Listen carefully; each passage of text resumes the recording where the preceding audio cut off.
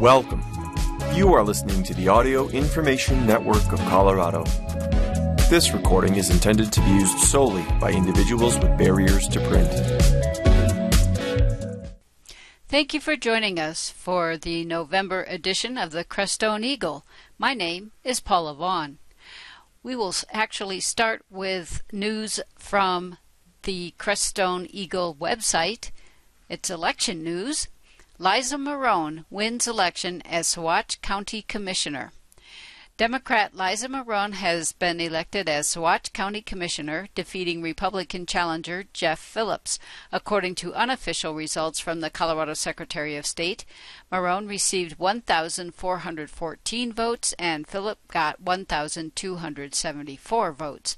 In response to this news, Marrone issued the following statement. Election night reporting is complete for Saguache County, and due to my win, Saguache County will have its first majority woman board of commissioners ever. Thank you to my honorable competitor, Jeff Phillips, for a fine race. I will start my tenure as commissioner as a learner and listener. I want to be the best steward of county government and Saguache County constituents' resources as I can be, along with my two more seasoned commissioners. This is a bittersweet honor in my life, as this means I have to let go of the leadership of the San Luis Valley Local Foods Coalition. We all want this organization to thrive into the future, and towards that end, our board and staff, with the support of Civic Canopy, are working diligently on our transition leadership plan. However, I plan to remain in a support role for about 15 hours per week come January. I am feeling gratitude for the vote of confidence for a new chapter in my life serving my home community. I am feeling equal gratitude for the amazing people of the San Luis Valley who have worked in partnership to foster an equitable local food system here. Thank you all for the part you play in our community to enhance our collective well-being. And in the November print edition of the Crestone Eagle, in front page news, environmentalists celebrate setback in proposed Wolf Creek development. Last month, the village at Wolf Creek, a development proposal for the construction of several thousand housing units, suffered a setback in federal court. U.S. District Judge Crestone M. Arguello upheld a prior ruling which said that the U.S. Forest Service did not consider important aspects of the issues before them. The 300-acre resort is proposed for an inholding of land adjacent to the Wolf Creek ski area within the Rio Grande National Forest at an elevation of over 10,000 feet in Mineral County, which has a population of about 865 people. Since 1986, Texas billionaire Red McCombs has been attempting to develop the resort without success. And a corresponding article, Court again rejects village at Wolf Creek development proposal. This was written by the San Luis Valley Ecosystem Council.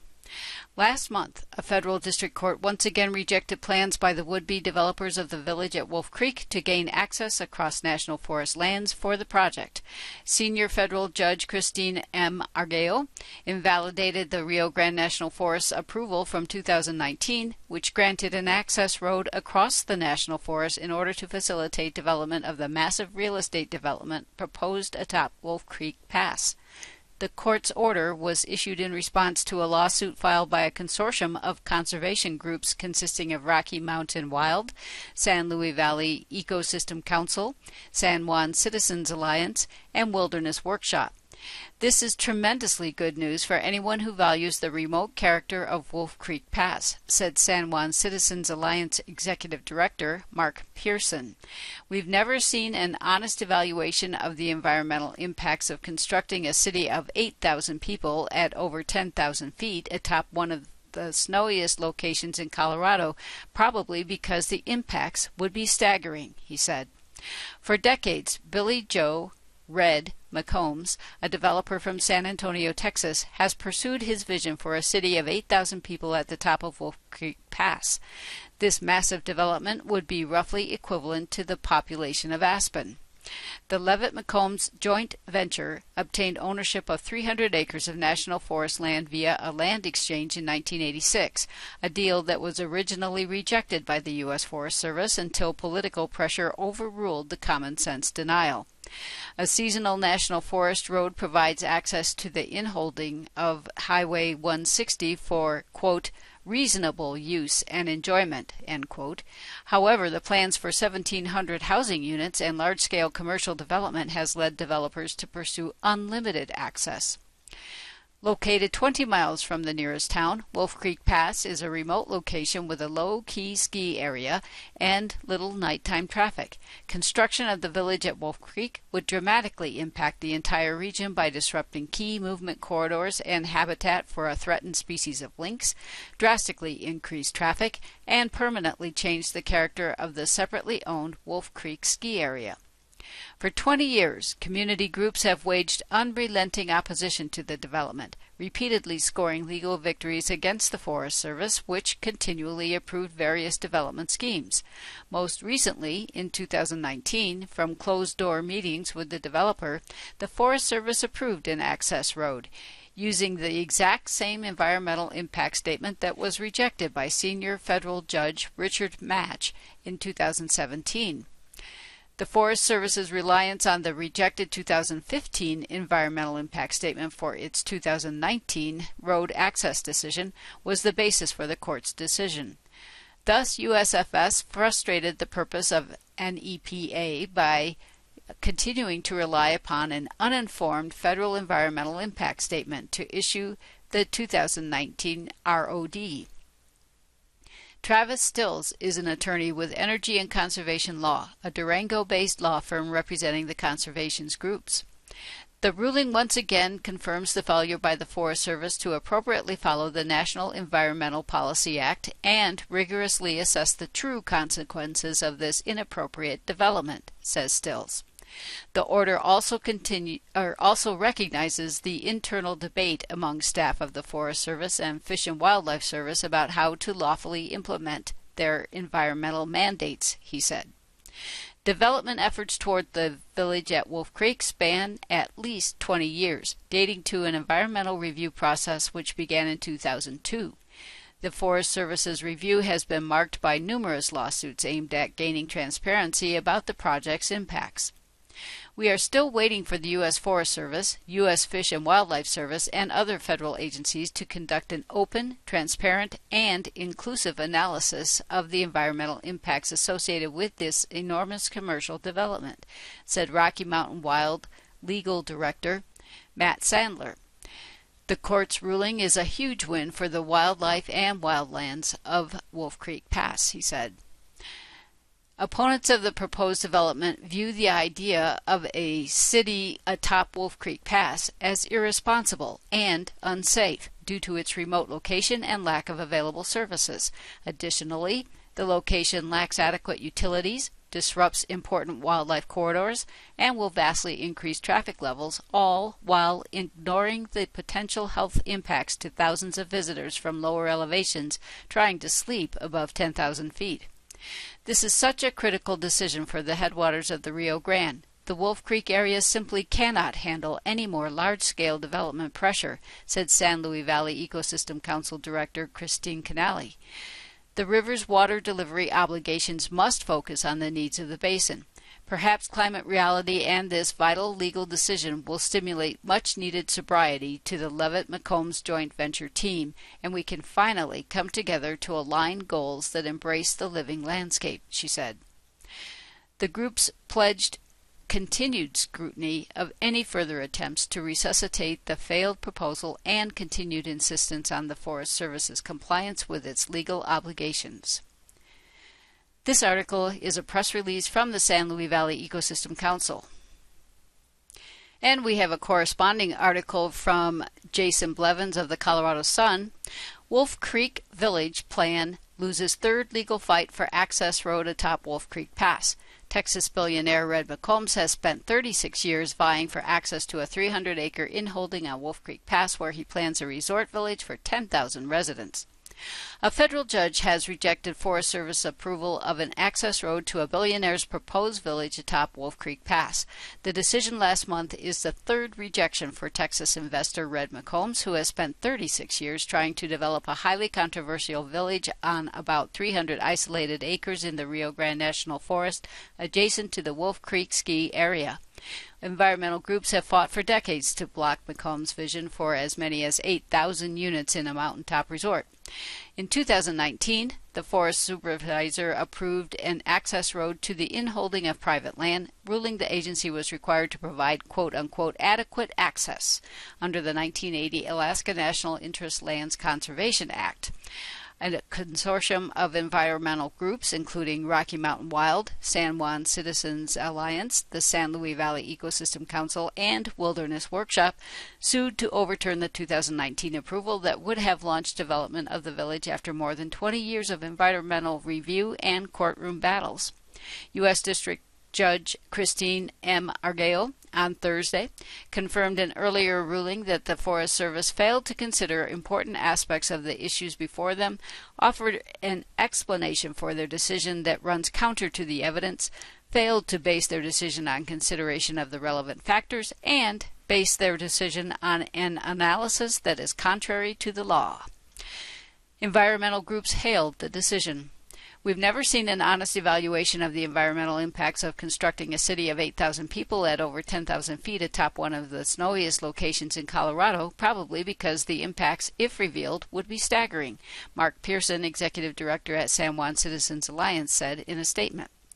McCombs, who built an empire of car dealerships and media properties in Texas in the 1960s and 70s, swapped 1,631 acres of land he owned in Saguache County for 300 acres of Forest Service land at the top of Wolf Creek Pass in 1986.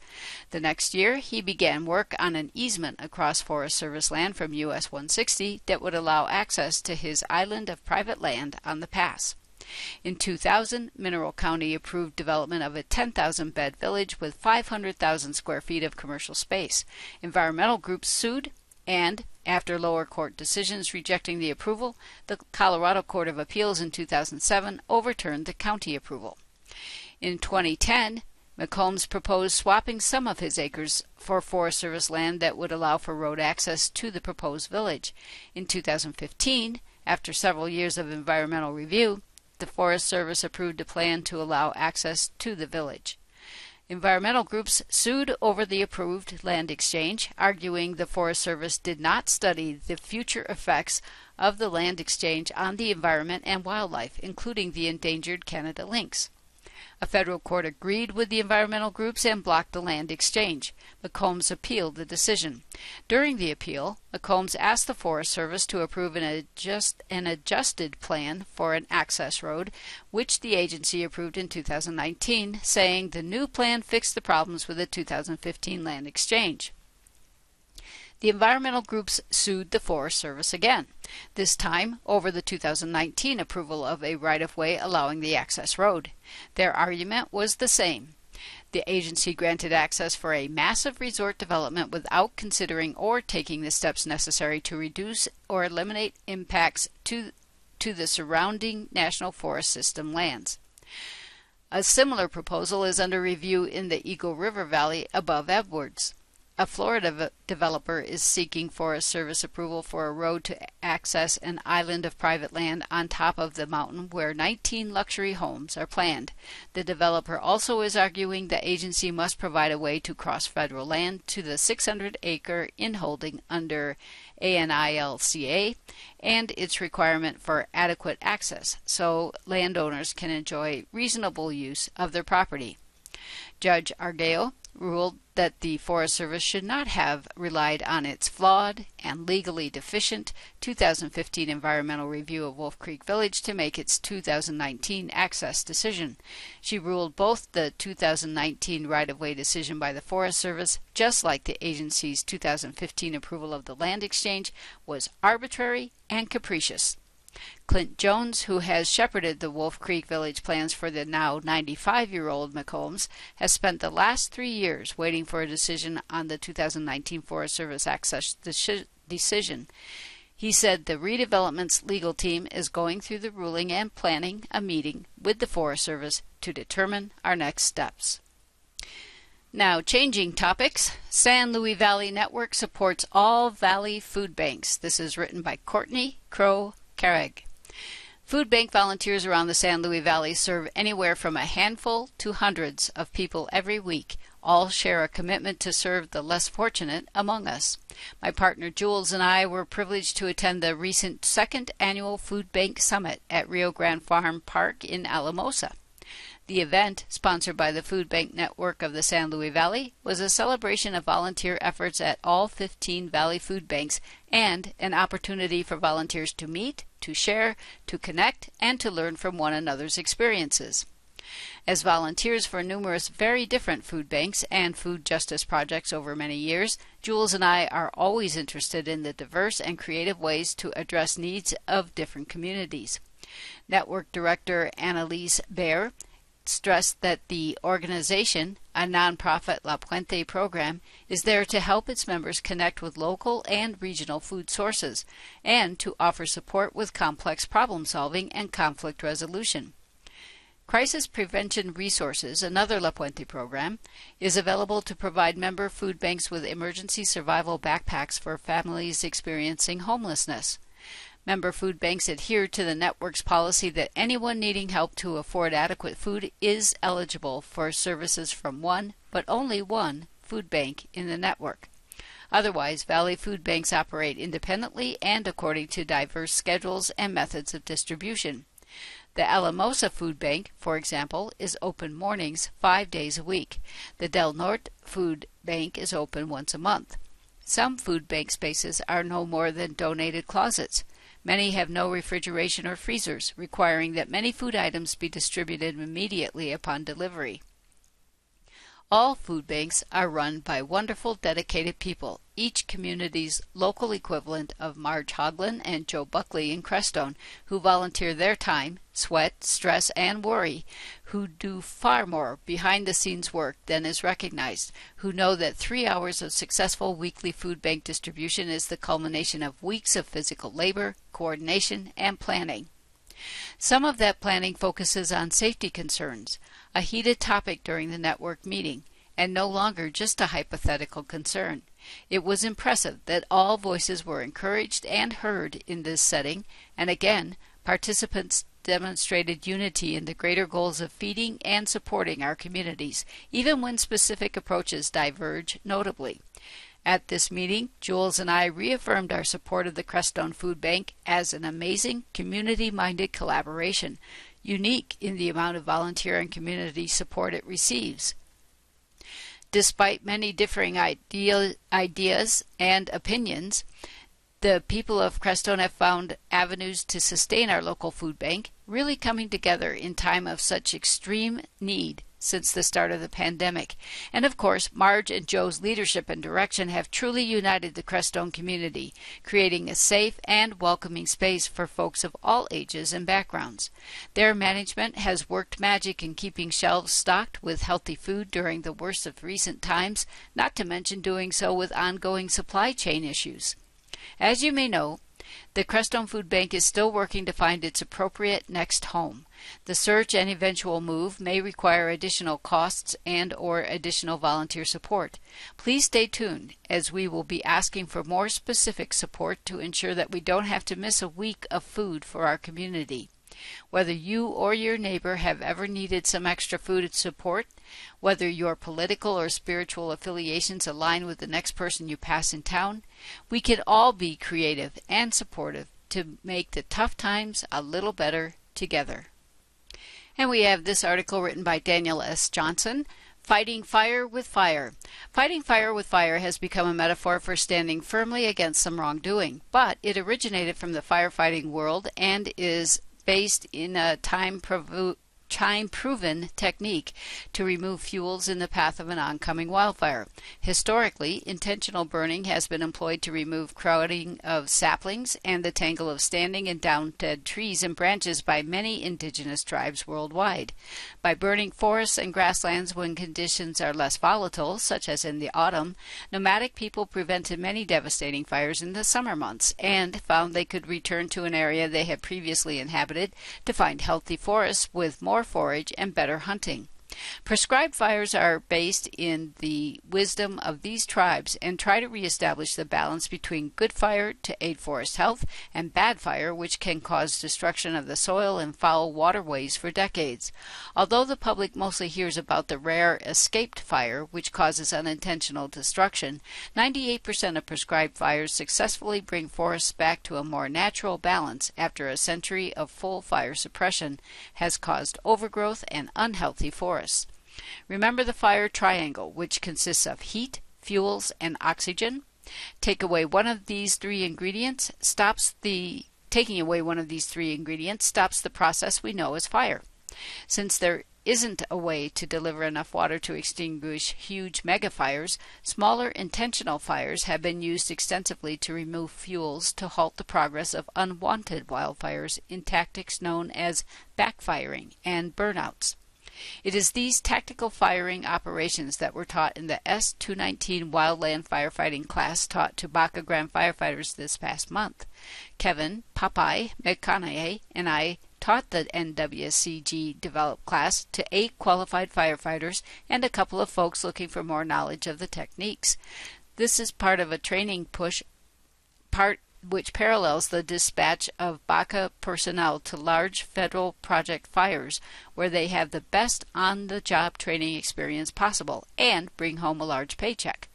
Previously, the department had reached a high level of efficiency and qualifications in the 1990s and early 2000s, before issues on the board of directors led to a total collapse of the program.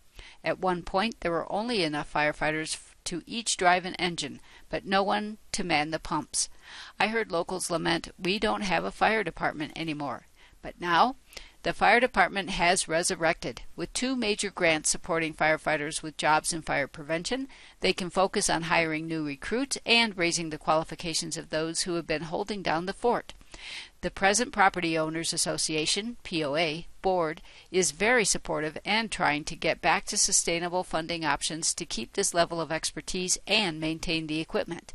Most folks who move to the area are amazed at the services they receive for around $50 per month in POA dues, especially if they've lost previous homes to wildfires. For a free FireWise hazard assessment of your home, call 719-480-9764 to get on the waiting list. And taking a look at the calendar, Monday, November 14th, proposed Town of Baca Grande meeting via Zoom at 4 p.m. Tuesday, November 15th, Rumi Study Circle, 4 to 6 p.m. All are welcome. Ours is an open inquiry into the Mathnawi, Rumi's 6-volume collection that weaves together Sufi philosophy, folk stories, and Quranic references. Wednesday, November 16th, Crestone Charter School Governing Council meeting at Crestone Charter School from 5:30 to 8:30 p.m.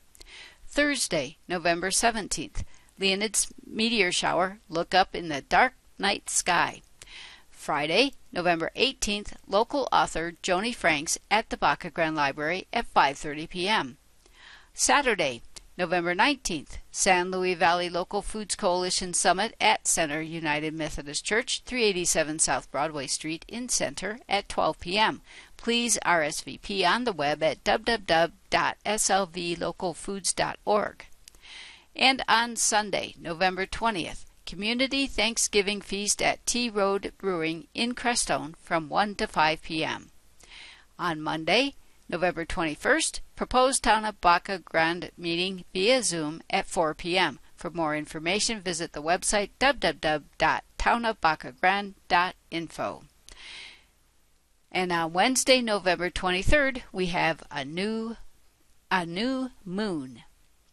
If looking ahead to Friday and Saturday, November 25th and 26th, the Creed Chocolate Festival at Creed.